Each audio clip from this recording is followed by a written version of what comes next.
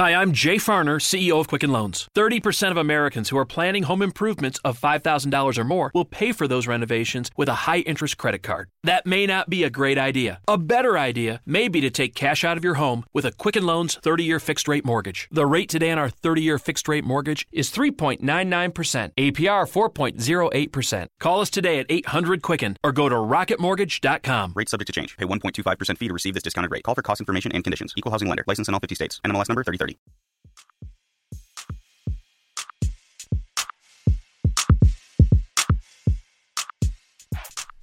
All right, you're back in the DFSR. It's an NBA podcast. It's Wednesday. It's December 12th. I'm Doug Norrie. That is James Davis. Sitting right next to me. Same room together. You lucky dog.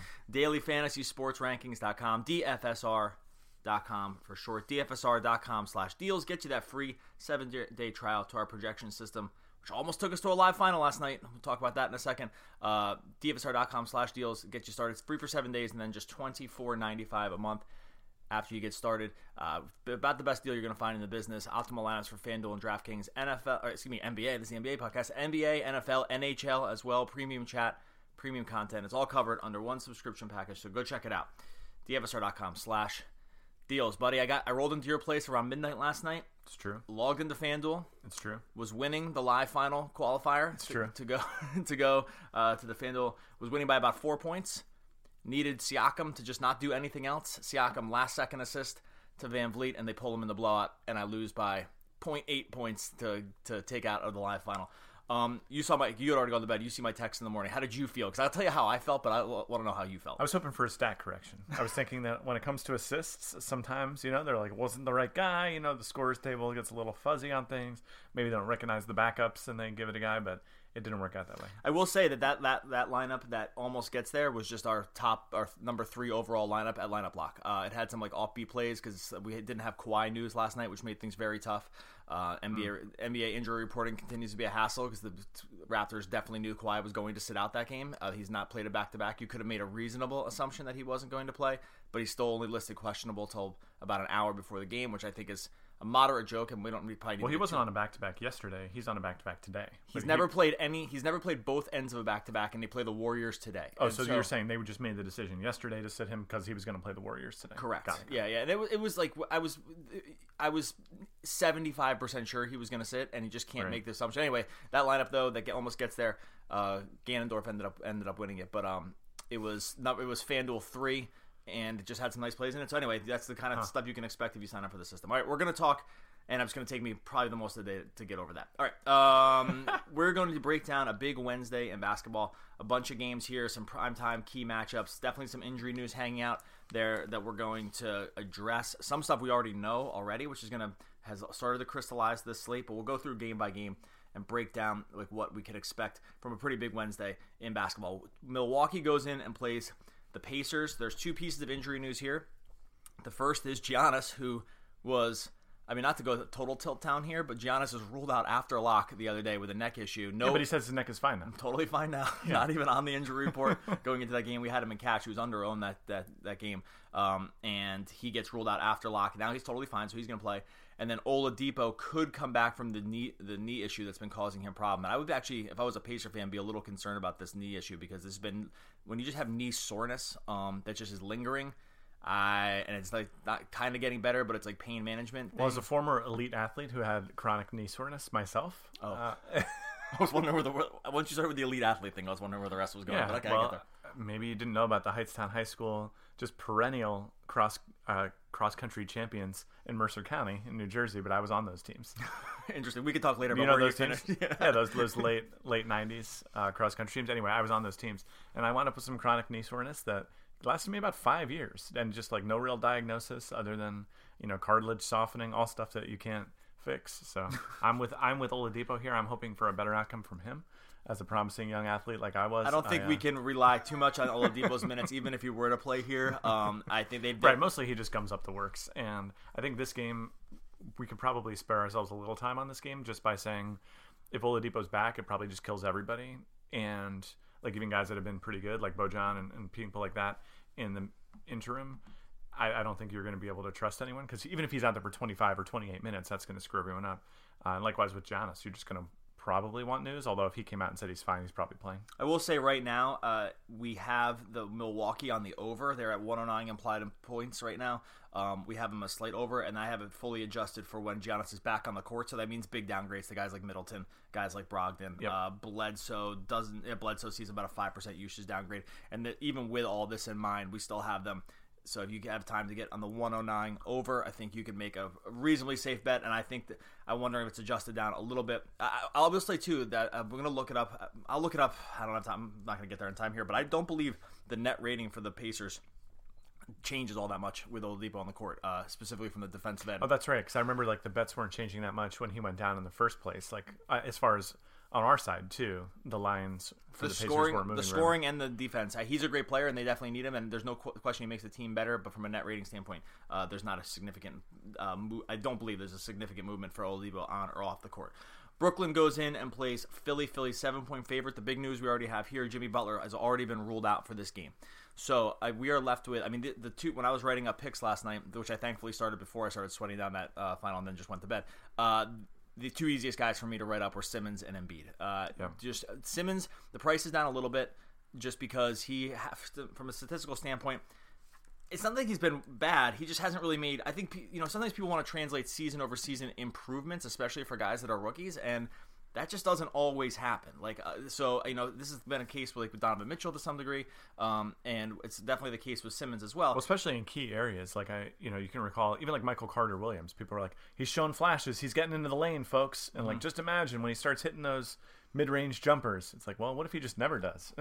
Then he'll just be like the same kind of crappy, poorly shooting guy that can't stay on the court. And that's not that Simmons is crappy by any means. Simmons is he's just excellent, the same guy. The thing is, he's just the same guy. So I think when you're looking at him last year and he comes out and kind of takes the world by storm as a rookie, and he's putting up a 16, 8, and 8, you think to yourself, oh, he's doing a 16, 8, and 8 as a rookie. What's he going to do in his second year? And what he's going to do in his second year is a 15, 9, and 8. He's just on the same amount of minutes. He just is the same guy. Now, that being said, with Butler off the court, you do get increased time with him on ball, and I think that's the most important thing. Usage upgrade for him too, but time on ball for him goes up.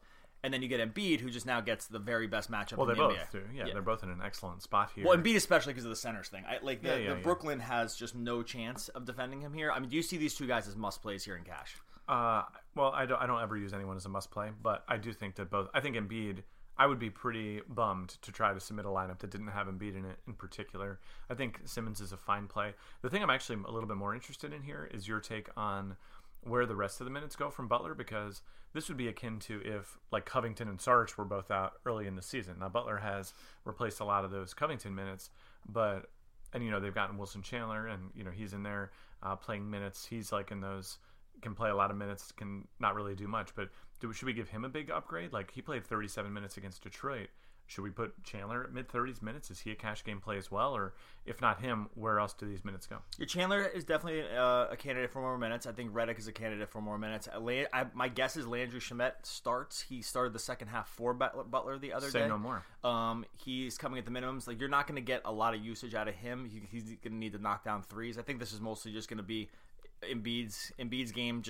He just gets fed the ball. Shamet's a guy that can just definitely stand around on the court and do a lot. I think, by the way, Wilson Chandler's kind of the same way. Like these guys, when you don't put Landry Shamet in the same category as Wilson Chandler. But prior to the last game, he had gone 49 minutes, so basically an entire NBA game, and scored 10 fantasy points. Yeah, so, I don't think this is. It's not.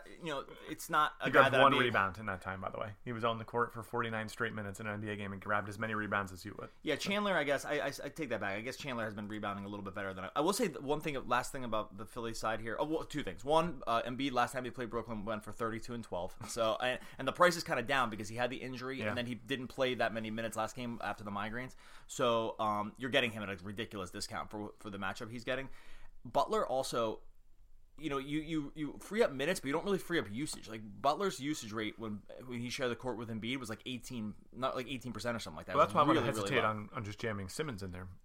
It's not so clear to me that Simmons will see as profound an upgrade as maybe most people picture when you kind of have two combo guards running things and one of them goes down. I just don't know that Simmons will be all that big of a beneficiary. Mostly what I'm just interested in him is like low 9,000s price on FanDuel and I think a reasonably safe 37 minutes just because they're just going to have him on the court more as the ball handler more anyway. No argument. I think that, so anyway, Embiid most likely a heavy chalk play. I think Simmons will probably be a chalk play as well. And then I think you're rolling the dice on the secondary kind of guys.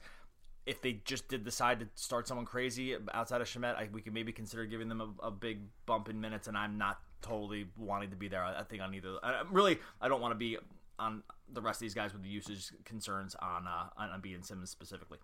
Brooklyn side, I'm 30 minutes for each of these guys or less. I don't really know what else you do at this point. Philly's also a very good defensive team, so you're not really getting Brooklyn, away. you just wait for injuries, and if you don't have any, then you don't play them. Yep.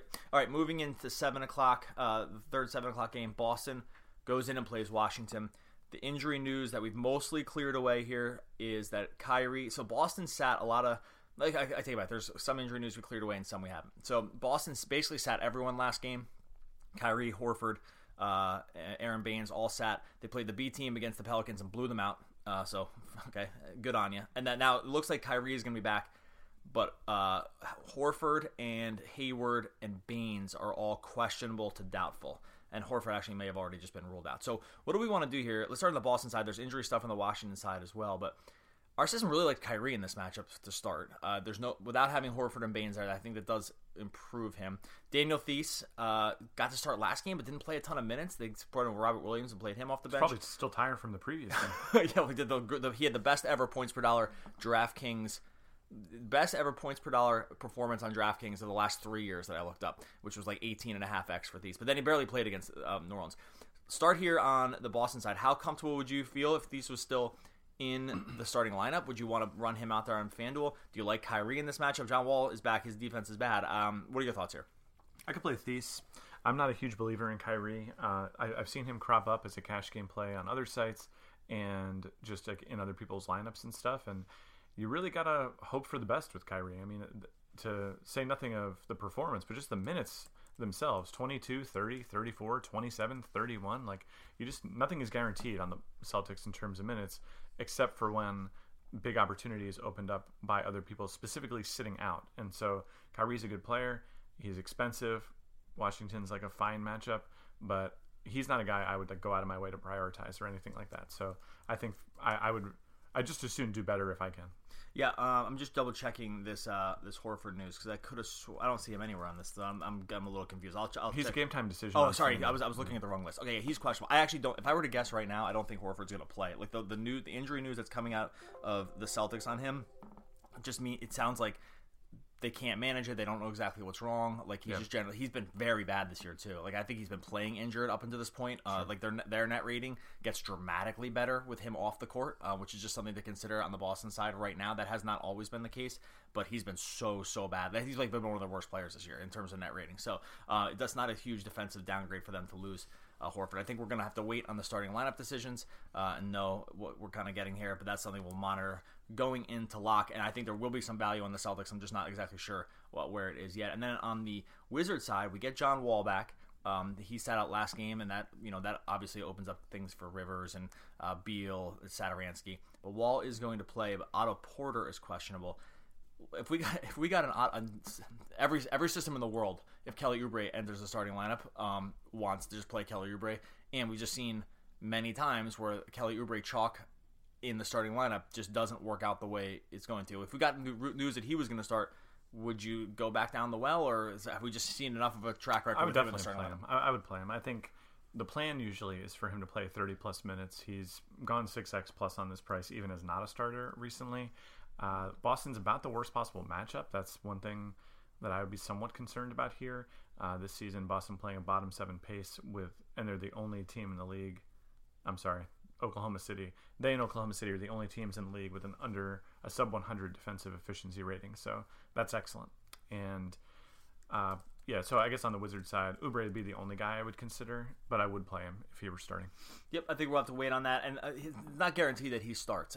They have other options, especially at small forward. They've even run like Satoransky at the 4 because they move Satoransky at the 3 because they move Porter to the 4 at times. They could start Markieff Morris to the 4. You just don't know. Like this is a team, the team in flux, and they've been fine going very small at that power forward position because again, that's where Otto Porter is labeled as a small forward, but he's been basically playing power forward this season. Anything else to like about this game? I mean, does that pretty much sum it up? I feel like there's going to be value here, but I think we're going to have to kind of wait on news to totally get there. Yeah, I think the Celtics names are what you're going to keep an eye out for here. And on the Washington side, Oubre's the only guy I'll consider. Detroit goes in and plays Charlotte. Detroit is a 5.5 road underdog. Charlotte minus 5.5 home favorites. They're gonna get Blake Griffin back. He sat out for rest against the Sixers the other night. Drummond kind of went off. And then other news and notes: Luke Kennard got the start last game.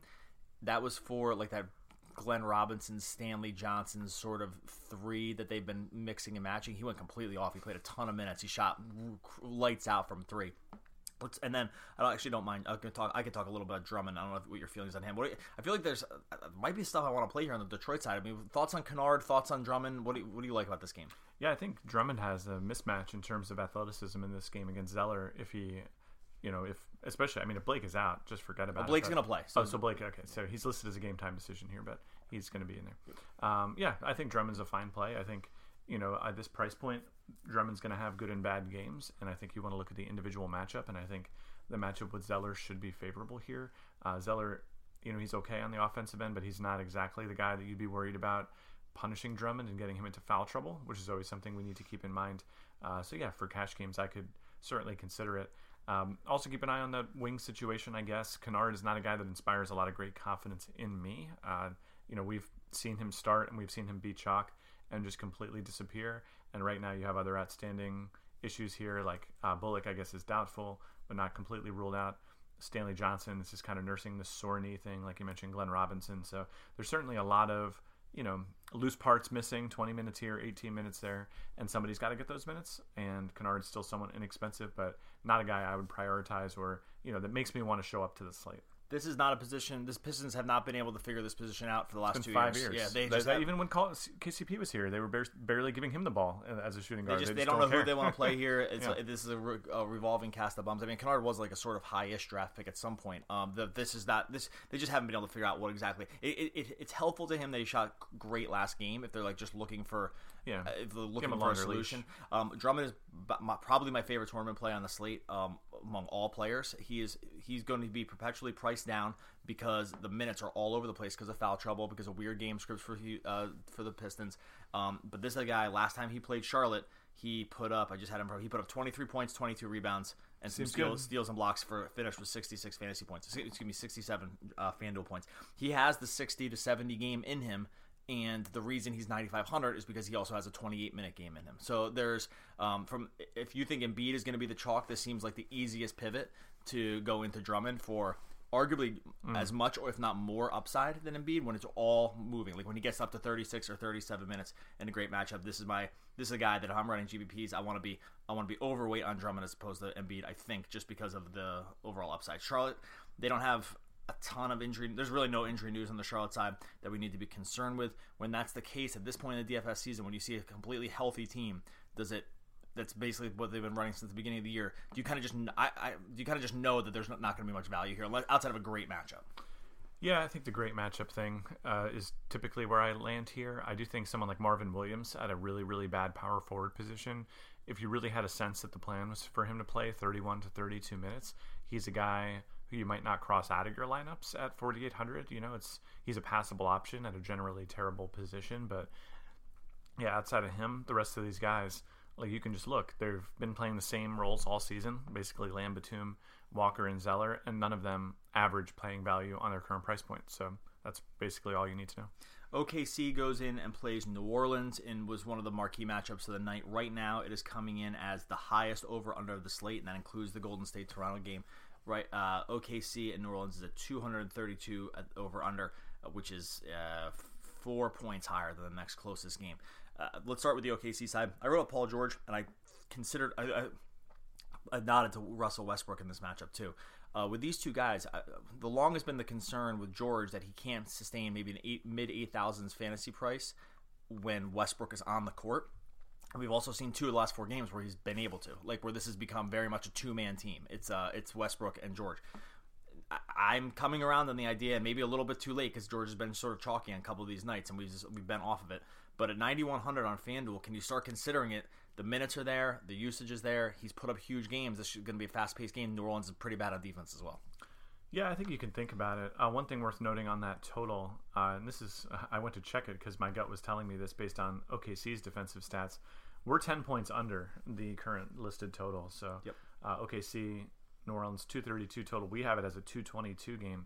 And that strikes me as more on the nose. I mean, I guess this is more relevant to the New Orleans side, but OKC has the best defensive efficiency in the NBA this season. So they play a relatively fast pace. They're a top 6 pace team, but I think that defensive efficiency is enough of a wet blanket on the New Orleans prospects that I wouldn't be too enthusiastic about running those guys out there. And I'm actually a little bit surprised by the total, and I might try to get a piece of the under there, even though it's always torture to root for the under, but I still might go for it. On the OKC side, yeah, I mean, you can play George, I think. Again, he's not, at this price point, he's basically been fine on the course of the season, and you'll take fine on a big slate. If you can get a solid $9,100 payoff, then I think you do it. He's currently showing up in our 4th overall FanDuel lineup, and that could move up if more value presents itself. So, yeah, I don't mind George. New Orleans, part of the reason that we're ducking in on the under here is they are without Mirotic, and he, while being replaced by Randall in the starting lineup, is good for Randall from a minutes perspective. It's bad from a team perspective in terms of overall scoring points because, and the obvious reason is when you take Mirotic out of that, it's actually more when you take Randall out of the second unit. That you run into scoring problems. You do start running into scoring problems for New Orleans because now their main scorers are all concentrated together on the first team, and that's Holiday, Davis, and in order is Davis, actually then Randall, then Holiday in terms of scoring. So that is one of the reasons, because when you take Mirotic's minutes and give it to like Solomon Hill and guys like this, Darius Miller, you are going to run into some scoring issues. Now, we saw Davis can make up for some of this. He took 1,000,000 shots last game against Boston in the game they got killed. And he put up a ton of points. And it was confusing why they didn't keep going to him over and over again. But I think this is one of the reasons we're drawing out the under, is that you're not replacing enough scoring in the lineup to get it. Now, that being said, can we still consider, we know power forward is weak. Can we still consider Davis here, paying all the way up for him on a big slate? Sometimes you get enough cheaper options to kind of get there. Would Davis warrant? Okay, I guess put it this way: between Davis and Westbrook, who are both around the same price, in terms of overall top upside, is there a guy you feel more comfortable rolling in cash games? Probably Westbrook. Although I don't know that you need the help at point guard with Simmons there. So again, on the gut check, when I just hear those two names and I see their prices, I'd rather play Westbrook. But if I'm looking at some of the power forward options that we're getting right now, heaven forbid we don't get Thies tonight, because if we don't, things start to get really grisly. But if I'm staring down the barrel of another Larry Nance night or something like this, I like Davis's floor. I also think it's worth looking at Davis beyond just the DVP matchups here, just because he's a really singular talent at the power forward / sometimes center position, and I feel like Adams would have difficulty tracking him around the outside, and I think just whoever else they would try Jeremy to run Grant, out there. he causes he definitely, Randall being in the starting lineup causes a few more mismatches, but it also creates a slightly worse spacing. It's weird about what Randall does, because Randall's obviously so good in fantasy. But yeah, my perspective is that they just run out of tall enough guys or athletic enough guys to cover both, and I think Davis benefits there. Yeah, I don't know. OKC plays fast enough that I think you can play Davis at this price point again, given that he's essentially averaged value on this price this season. What you like about Davis the most is that he's one of the few candidates to just play 40 minutes in a close game, 40 to 41 minutes. They need him to win. They need to keep winning. They have struggled a little bit in the short term. They're basically trading off wins and losses at this point. Right. And the loss to Boston's particularly brutal, because that should have just been a schedule win where Boston was sitting everybody, and they just still couldn't pull it off. Davis shot 34 times in 38 minutes in that game, went 17 for 34, 41.7 rebounds. I think, again, if you think he pushes to 39, 40 minutes and that, by the way, they were getting killed. So he lost minutes in the blowout near the end of the game. If you think 39 to 40 minutes in a close game is a reality for him, there aren't many other players that are going to have that kind of floor at his price point. And then, but by the way, Westbrook's just a triple-double machine. Now, you mentioned Larry Nance. Let's talk about the Cleveland. I just forgot who they played. Cleveland, New York. Sorry, the Knicks in Cleveland. Now, Tristan Thompson's going to miss the next 2 to 4 weeks with a foot injury. They are out of big men, essentially. They don't, outside of Thompson, their next closest guy that could even reasonably play defense at the 5, and I'm saying reasonable, and that's a stretch, is Nance. Where do we want to go with Nance's minutes here? Because they're just kind of out of big men. They have Ante Zija. They haven't really want to play him at all. Do you think we just see like 36, 37 minutes out of Nance at this point because they're just kind of just out of big men? Thompson was playing a ton of minutes for this team, and he's just going to be out now. You think so? Yeah. I mean, it sure seems like that would be the logical thing to do at any rate. I don't picture like Channing Frye banging around down there. That's what I mean. He's not a defensive center. No, like no, he's not even a center. Period. Right. So sure, yeah. No, I think you're right. I think Nance is the heir apparent to that throne. Well, so then I have him at 33 minutes right now. 35. That's probably right. Nance is probably a good play tonight. It just makes me sick to have him. That's all. I said this in the article that he is going to struggle to always find shots. He's not an offensive player. He's going to be looking at putbacks and like maybe the occasional mismatch if they can get him into one. And that's really going to be it on this team. When you have Alec Burks, Jordan Clarkson, Colin Sexton, these guys on the Rodney Hood. Lance is just going to be the sixth option on offense. So you're just not looking at a situation where you're not looking at an advantageous situation from a usage perspective. But if 35 minutes is going to get there, the defensive stats and the rebounds could be. What about New York? We've just seen the minutes come and go for the starters. And Sisson's never seen a day where it didn't want to play Noah Vonleh, mostly because power forward's terrible. Vonleh's price stays. Guys like Moutier and Vonleh and even Cantor to some degree, the price stay in check because the Knicks just don't play these guys any kind of reasonable minutes. But the Cavs are terrible. The Cavs are like one of the worst teams in basketball, basically, like especially on a defensive perspective. And now they have no interior defense at all. If you think the game can stay close, could we consider guys like Moutier? I'm going to talk Moutier, Vonleh, and Cantor specifically here. Yeah, so I think with Moutier, you can't trust the minutes from my perspective. I mean, the Brooklyn game, there wasn't really any good reason. I don't recall why he only played 25 minutes in that game. Maybe my memory was a blowout.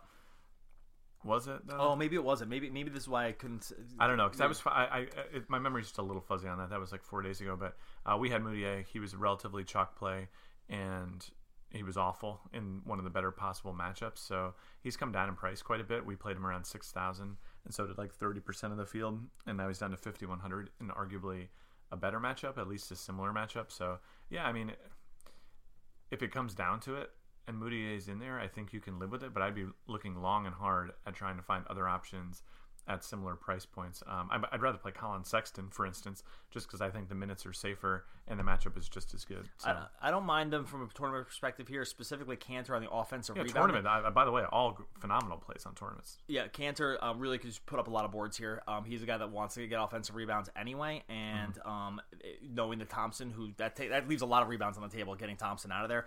Both those games, the last two games for the Knicks, they look closer, like 10 to 12 point wins, but they were furious Knicks comebacks in the end that really cut. They were losing by 20 in the fourth quarter, so I would call them blowouts, and that's why they lost minutes. All right, let's keep trucking along. Portland goes in and plays Memphis. At the risk of just getting this podcast to be too long, is there anything to talk about on a huge slate for Portland and Memphis? Nah, two teams that mostly play the same number of minutes every single night, and going from the Portland to Memphis side, you just have a ridiculously bad matchup.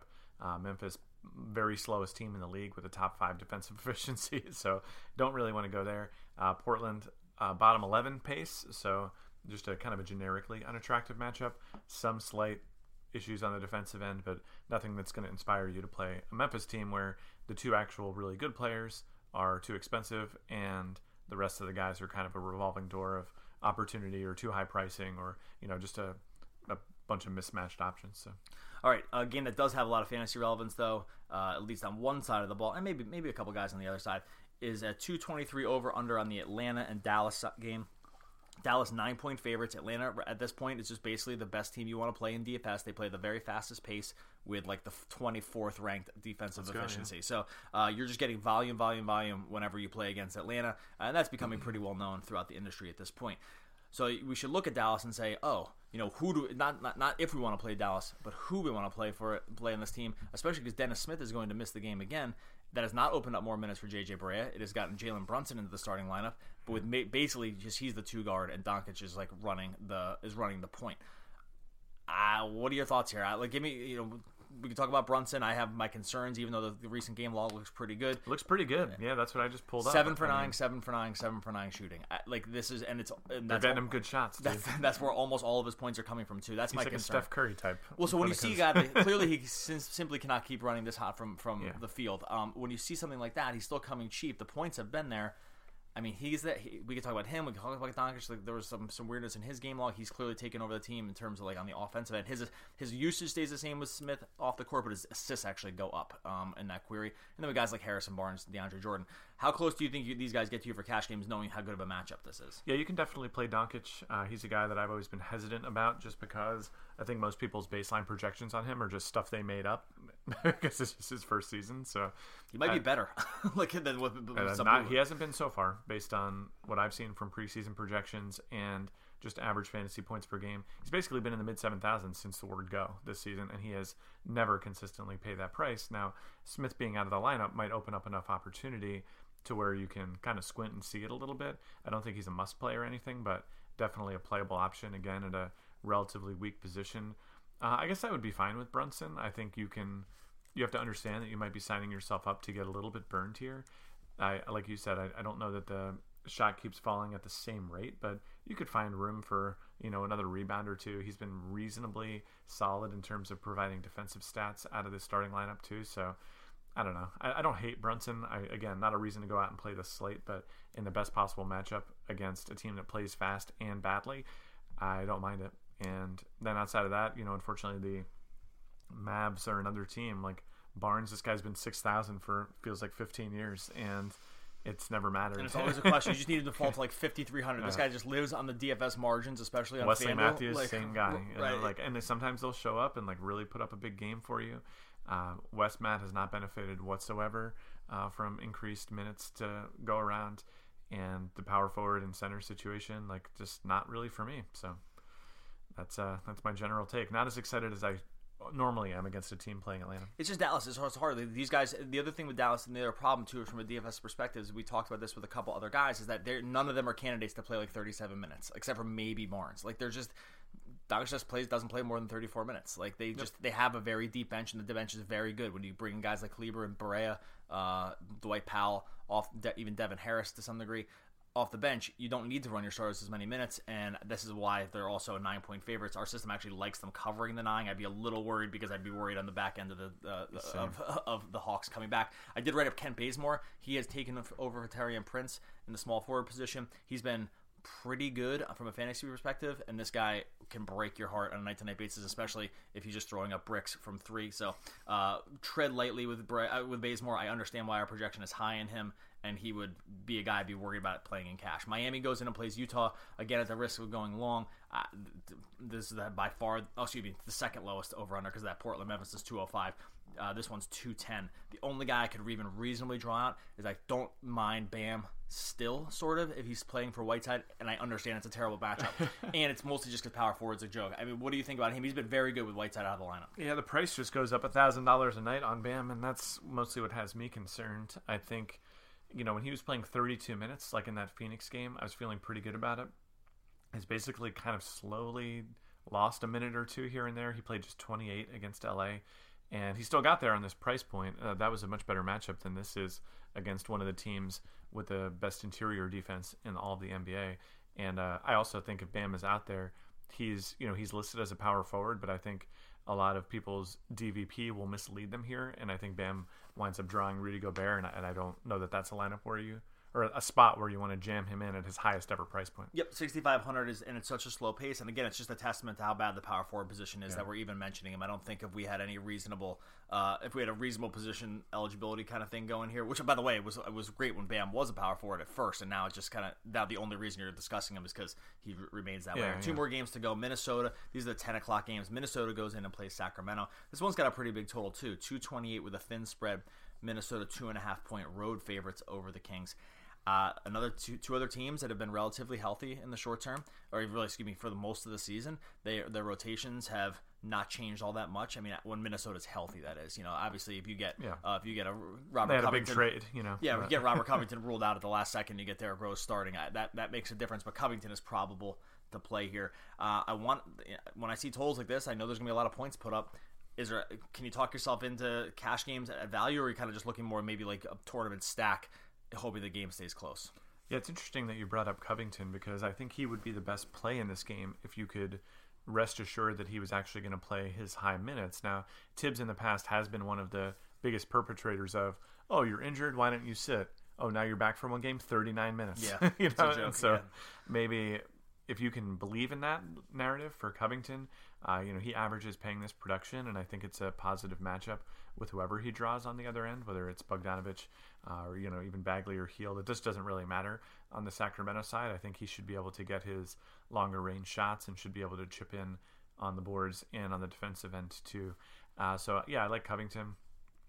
I think the other guys, you're looking at mostly players who are pretty efficiently priced. Towns, he's 9,700. He averages 43 fantasy points. You're just not going to play him unless all of the stars are aligning.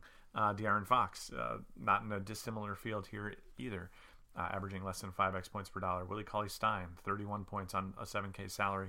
Yeah, there's just not really a lot to sink your teeth into on either of these teams on any given night, except for in the best possible matchups or when injury opens up opportunity. That's it. These teams are very, very definitions of when a guy goes down, then we're going to jam in the newfound starter because tons of minutes get opened up, right? Like if Covington goes down, that's 38 minutes to pass around. Yep, as of this morning, 10 o'clock Eastern, we don't have anything to reasonably assume that that's going to happen. Final game, the marquee matchup of the night, 10:30.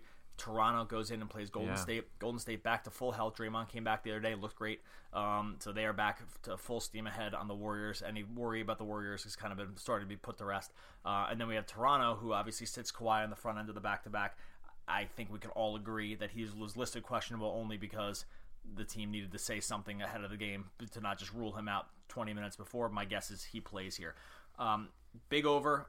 Warriors getting fully healthy. Warriors prices haven't really come down. And these are just two great teams. Is this one that you want to get for DFS perspective, or maybe just like tune in to watch? Yeah, I think it's probably more of a tune in to watch game for me. I think Kawhi is kind of interesting here. He's gonna have to exert max effort to survive this game, tracking Durant around. It'll be interesting to see how involved he is on the offensive side here.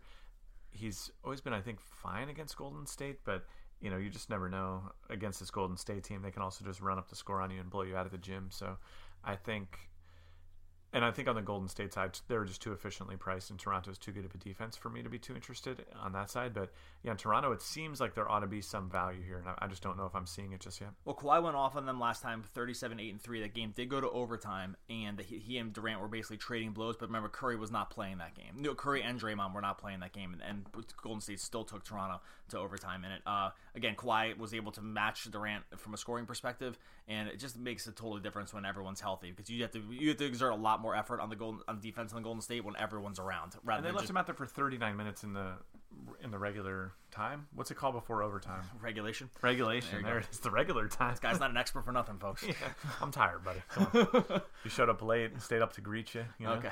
All right, we're going to get out of here. DFSR.com is the site. DFSR.com/deals will get you started. Go on over and check out the site. You hop in, you get that 7-day free trial. You go right over to the chat room and just ask people how they're enjoying the DFSR experience. You will get an honest opinion about it, and that honest opinion is going to be positive, and we think you're going to be around for the long haul. So go check that out. It's optimal analysis for FanDuel and DraftKings, NBA, NFL, NHL, premium content, and that premium chat. You can go talk sports all evening long to your heart's content, buddy. I'm going to talk to you as soon as we start. You're going to talk to me all day, because we're going to just hang out all day and just talk and complain about stuff all day. I'm eat bacon. That's what I'm maybe. All right, buddy. Talk to you in 1 second.